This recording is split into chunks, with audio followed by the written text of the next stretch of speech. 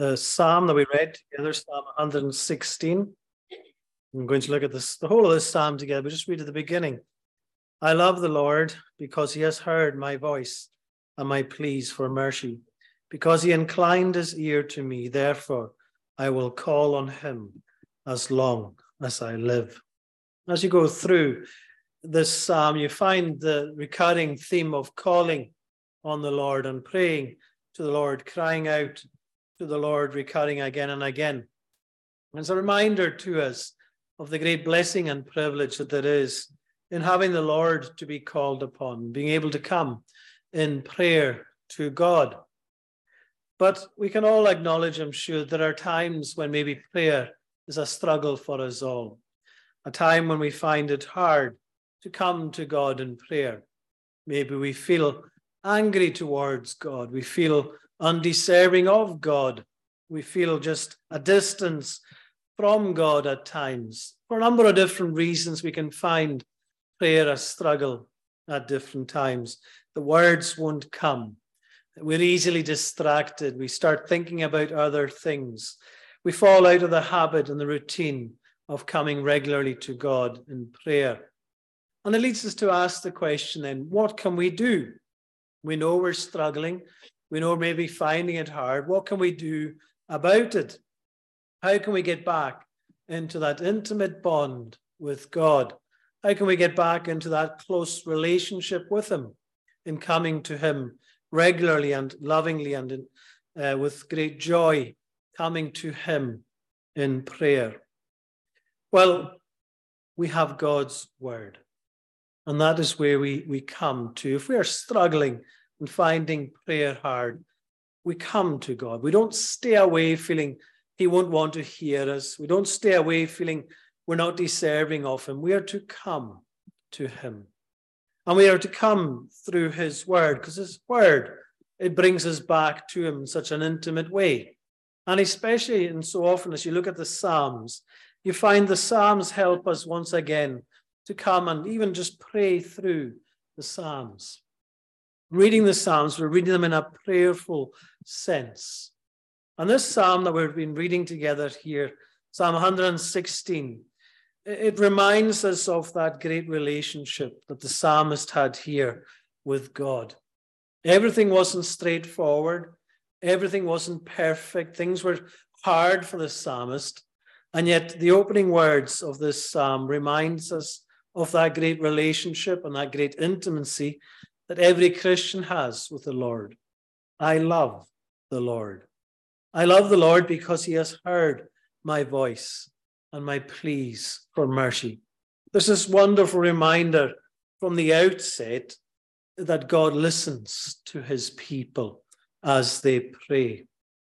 And so as we come to God's word, if we're struggling ourselves to pray, as we read through this psalm or other psalms or other parts of scripture, we find that God's word begins to melt our hearts, reminds us maybe not so much of our love for him first, but of his love for us, of what a wonderful God we have.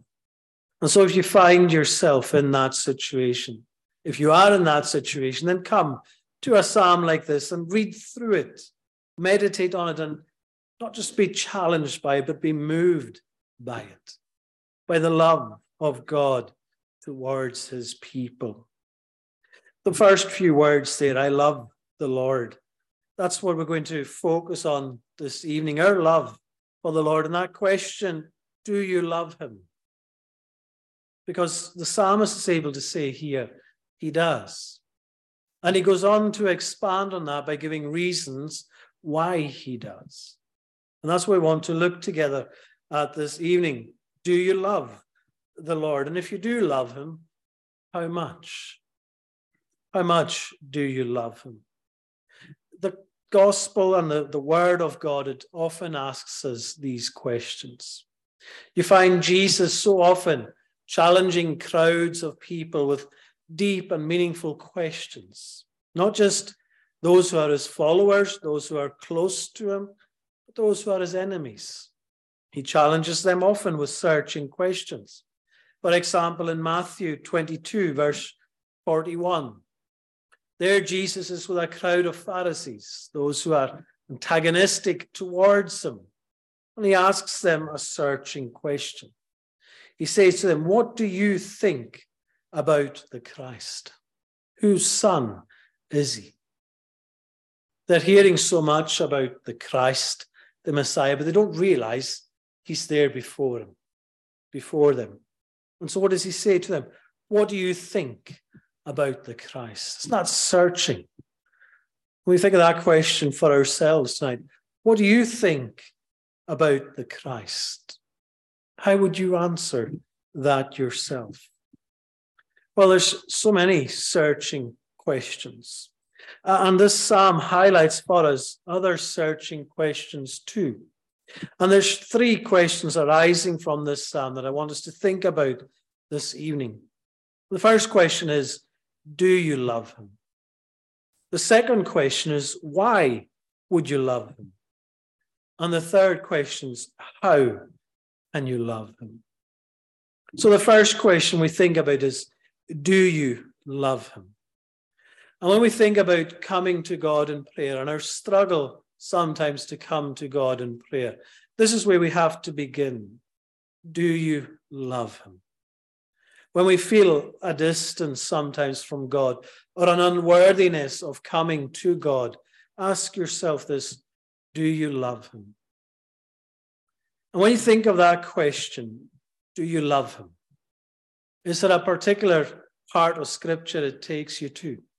Or a particular individual it makes you maybe think about? Well, it brings us to the New Testament and to Peter. And when Jesus had risen from the grave and he appeared before Peter and he restored Peter, but he restored him with this challenging question. Do you love me? Put yourself in Peter's shoes after all that he had been through, after all that he had seen, after denying the Lord Jesus. And then Jesus, in John 21, verse 15, it says, when they had finished breakfast, Jesus said to Simon Peter, Simon, son of John, do you love me more than these? And what was Peter's response? He said to him, yes, Lord, you know that I love you. You know that I love you. Now, to us, as we read these verses in John, we see the word love. But when you read it in the Greek, there's two different words used. When Jesus asks the question, do you love me? He uses a word called agape. And that's a deep, deep love. A love that goes beyond any love that we can imagine. It's a love that's rooted in God, rooted in Christ. A love that's unconditional. A love that is no matter what. That's what Jesus is asking him. Simon, do you love me? This agape love. But what you notice with Peter is when he says, you know that I love you, he doesn't use the same word. He uses the word phileo, which means like a love between friends, a friendship love, a close bond of love, but not with the same depth of this agape love that Jesus is asking him. And Jesus asks him this question 3 times. The second time, he asks it in the same way. Simon, do you love me? With this agape love. And Peter's response the second time is the same. You know I love you. Phileo love, a friendship, a close love. And the third time, Jesus asks him, Simon, do you love me? The third time he uses phileo. This friendship love Jesus is asking about now. And then Peter replies that third time in the same way.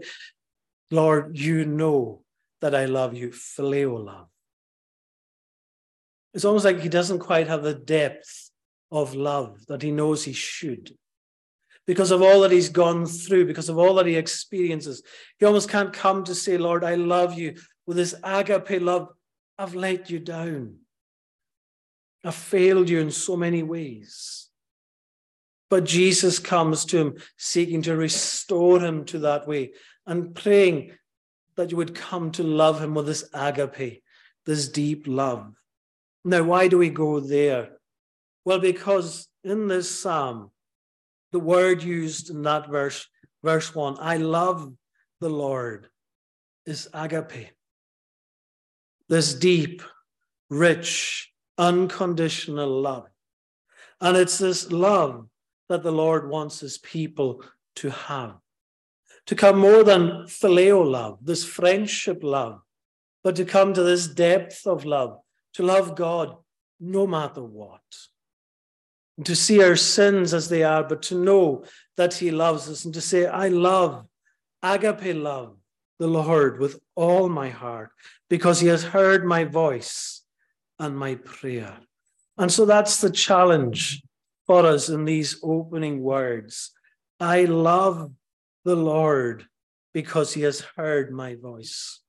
Now, there's no doubt Peter would have gone on to love the Lord in that way, to love the Lord and serve him with all his heart. And that's what Jesus was doing in restoring him, moving him on from just that close bond of relationship, of friendship, to this agape love. And that's the love that as Christians we are to have towards him, because that's the love he has towards us. And in the opening 4 verses, the reasons for the psalmist's delight is clear for us. He loves the Lord because he has heard his voice. Am I pleased for mercy? He inclined his ear to me. Therefore, I will call on him as long as I live. This relationship is there. This depth of relationship is there. And that's where we are to come to. That's the Lord that we are to come to. And we are struggling to pray, to remind ourselves of what God has done for us. The psalmist here is saying, I love the Lord because he has heard me, and I will call on him no matter what. No matter what comes my way, I will call on the Lord. I will pray to him no matter what, because I love the Lord. There is this depth of relationship. So whatever our circumstances, this is the relationship we have with our Lord, with our Father, that we can love him with his love because he has loved us with it. So whether we're going through hardships or highs, whatever it is, we can enjoy this relationship with God. And you just look through the Psalms, you see it so often in the Psalms, the varying experience of the psalmist. And so often as you're reading through the Psalms, whether it's in challenging times or in joyous times, the real heart of the matter, the question is the relationship with God. And so whether the psalmist is angry with God and questioning God, or whether he's rejoicing in God, there is always this certainty, this surety that God is there.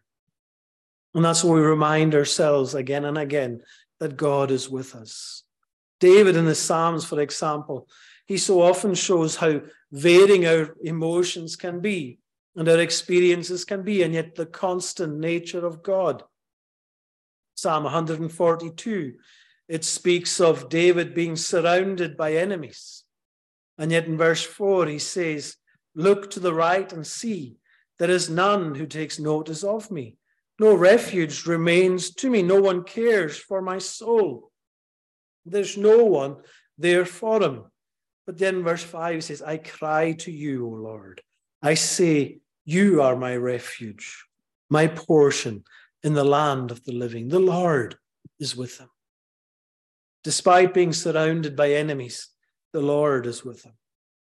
In Psalm 18, which we sang together, that psalm is in the experience of David having been delivered from his enemies. And he says there, I love you, O Lord, my strength.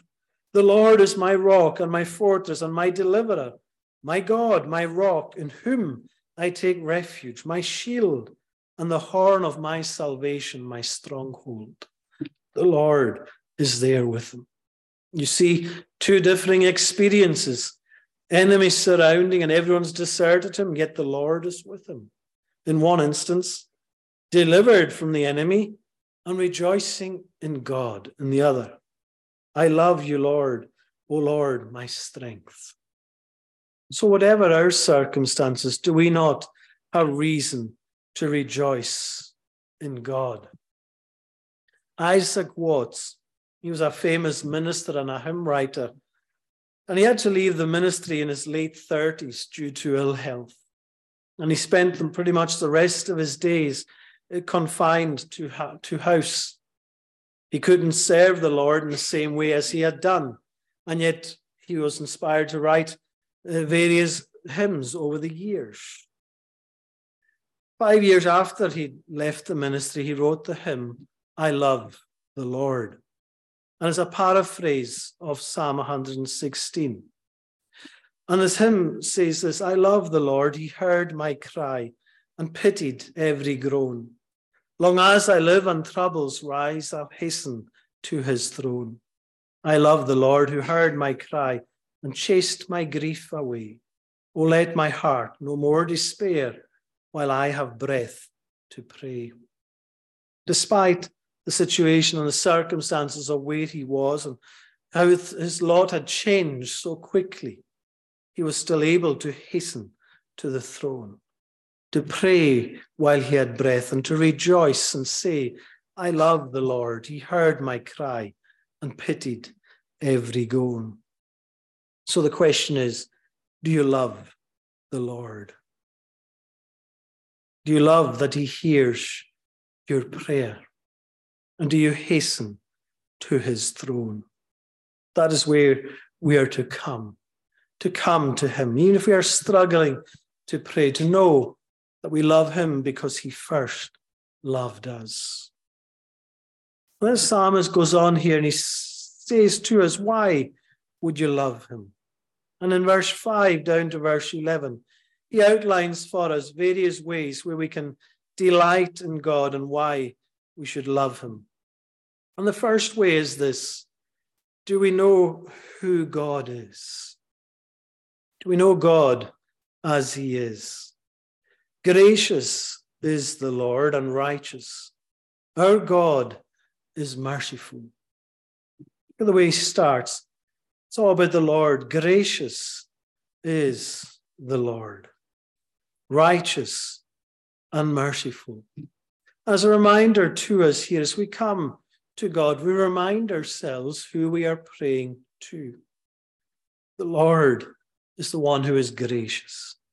The Lord is the one who is righteous. Our God is merciful. The Lord preserves the simple. He is there for all. So we begin by looking to God, reminding ourselves of who he is. And again, it's a great reminder to ourselves as we pray to always begin with our focus on God. Just like the Lord's Prayer, an outline for how we are to pray, as the disciples were asking us in their own struggles to pray, Lord, teach us to pray. For the Lord Jesus said, Our Father who art in heaven, hallowed be your name. He begins with the Lord, our Father who art in heaven, hallowed be your name. And so he goes on, the focus is first and foremost on the Lord, because in prayer we can so easily make it just a list of requests. And we go through our requests and feel that we have prayed to God, that we are in this close relationship with him just because we've brought all our requests before him. And that is part of our prayer.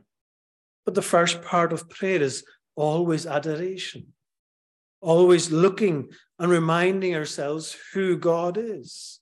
If we just begin with the requests, we can so easily forget the one who is able to answer our prayers. And so the psalmist here is reminding himself almost who the Lord is: gracious, righteous, merciful, the one who preserves, the one who has rescued. He has delivered. All of these things, he's kept him from stumbling.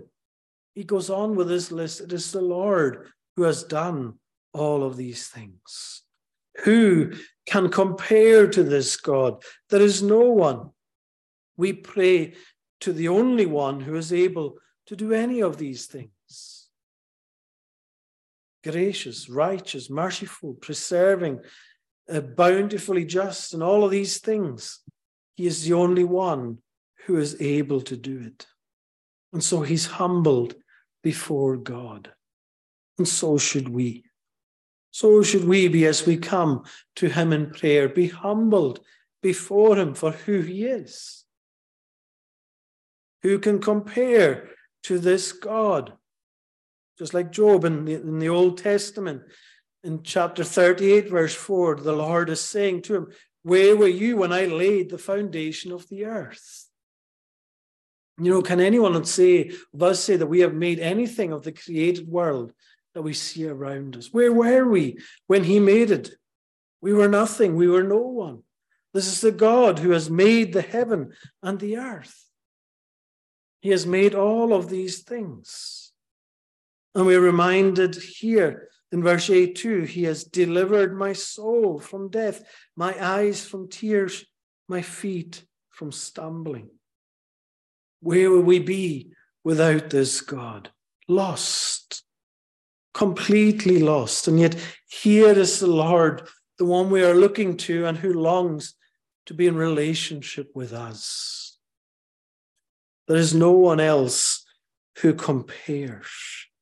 In the love of God towards us, as we see in Christ Jesus, how he has rescued us from death, how he has come to save us from our sin with that agape love, that unconditional, undeserved love that he has brought to us.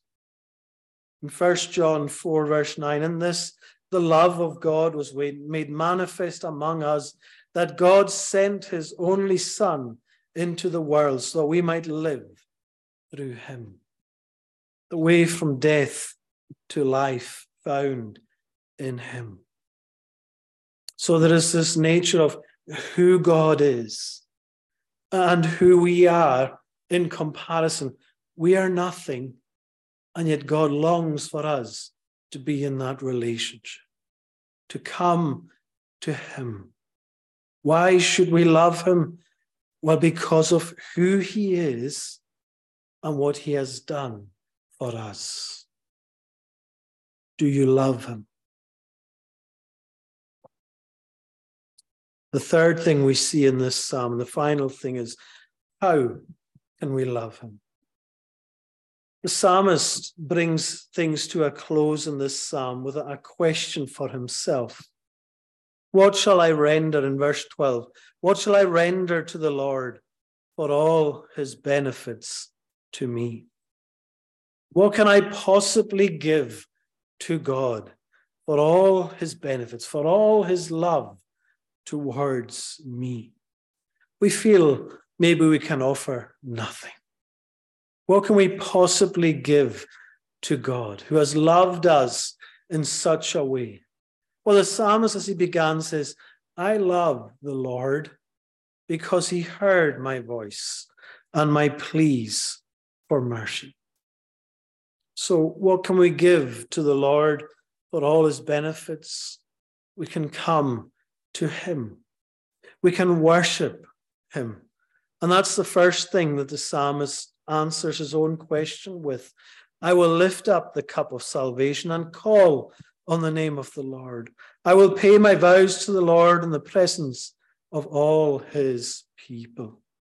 You have this sense of the psalmist reminding himself, going on, I will call on the name of the Lord all my days, no matter what. I will keep coming back to the Lord. I will lift up the cup of the salvation. I will call on the name of the Lord. I will keep coming back. I will worship him with all my heart. There's this sense of public worship, and there's also this sense of private worship. And that's how we are to live ourselves as well. What shall we give to the Lord for all his benefits? I will give public worship to him. I will make clear to all that I love the Lord because he has heard my voice. And I will make it clear to all that I will love the Lord no matter what, no matter my situation. So people would say, well, it's easy for you to worship God when things are going well. But what a witness it is to still say, I love the Lord because he has heard my voice and my prayers, even when things are going wrong with us. Even when things are hard for us, we will still say, I will still call on the name of the Lord. I will still lift up the cup of salvation. I will still pay my vows to the Lord in the presence of all his people. I will love the Lord no matter what, because that's the love he showed to me. That's the love that Christ showed to me. He loved no matter what. Even in the Garden of Gethsemane, as he was praying with the Father, not my will, but yours be done. Even as he went to the cross and suffered there in our place, they said to him he could call down anyone to come and help him at that point, but no, thy will be done. No matter what. That is the love of Christ to us, that agape love. And so that is the love that we are to show to him, to give our worship, to give our all for him.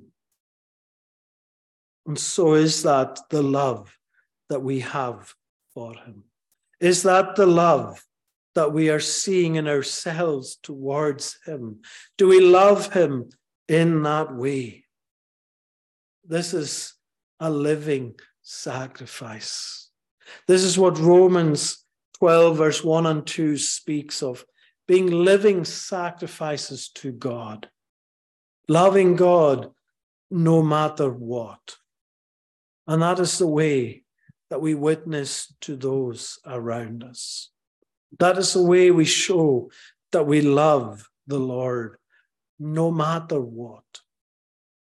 Dwight Moody once said, show me a church where there is love, and I will show you a church that is a power in the community. The love that he was speaking there was a love for the Lord, a love for the brethren, and a love for the lost. Show me a church where there is love, and I will show you a church that is a power in the community. And we think of where we started, when we think of the idea of maybe we're struggling to pray. Well, the more you go through this psalm, the more you realize how much reason we have to love God. And where that love leads us, how can we show our love for God? It's about public worship, but it's also about service of thanksgiving. In verse 17, I will offer to you the sacrifice of thanksgiving and call on the name of the Lord. I will pay my vows to the Lord in the presence of all his people. He is saying this in light of what? Of being a servant. In verse 16, O Lord, I am your servant. I love the Lord because he has heard my voice. And now he is saying, O Lord, I am your servant. I am your servant. I will love you and I will show your love in worship and in service for you. This is the great depth of the love that God had for us, being returned by his people, by loving the Lord with all our hearts, by being his servant, by worshiping him with all our hearts. Going back to another hymn that Isaac Watts wrote, love so amazing, so divine, demands my soul, my life, my all. That's exactly what this psalm is saying. I love the Lord with all my heart. Do you? Do you love the Lord with all your heart? Do you worship him with all that you are? Do you serve him as you ought? where we come back to the heart. The love of God for us drives us in prayer to call on the name of the Lord and to love him in the same way, with all our hearts, with all our souls, and with all that we are.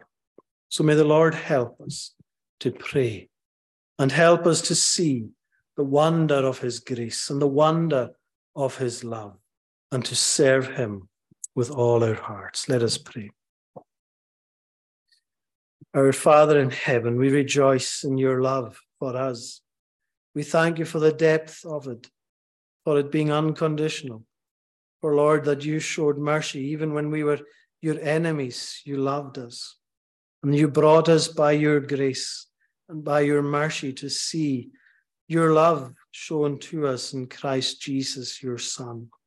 And we pray, Lord, that you will help us to see him always before us, to set him before us always, so we will be able to call upon the name of the Lord, that we will be able to pray more earnestly, recognizing our unworthiness of it, but yet, O Lord, knowing that it is a love for your people. So, Lord, help us that we will love you with all our hearts, for you have heard our prayers. You have heard our cries for mercy. And so, Lord, teach us always to pray and to look to you. We ask it in Jesus' name. Amen. We can conclude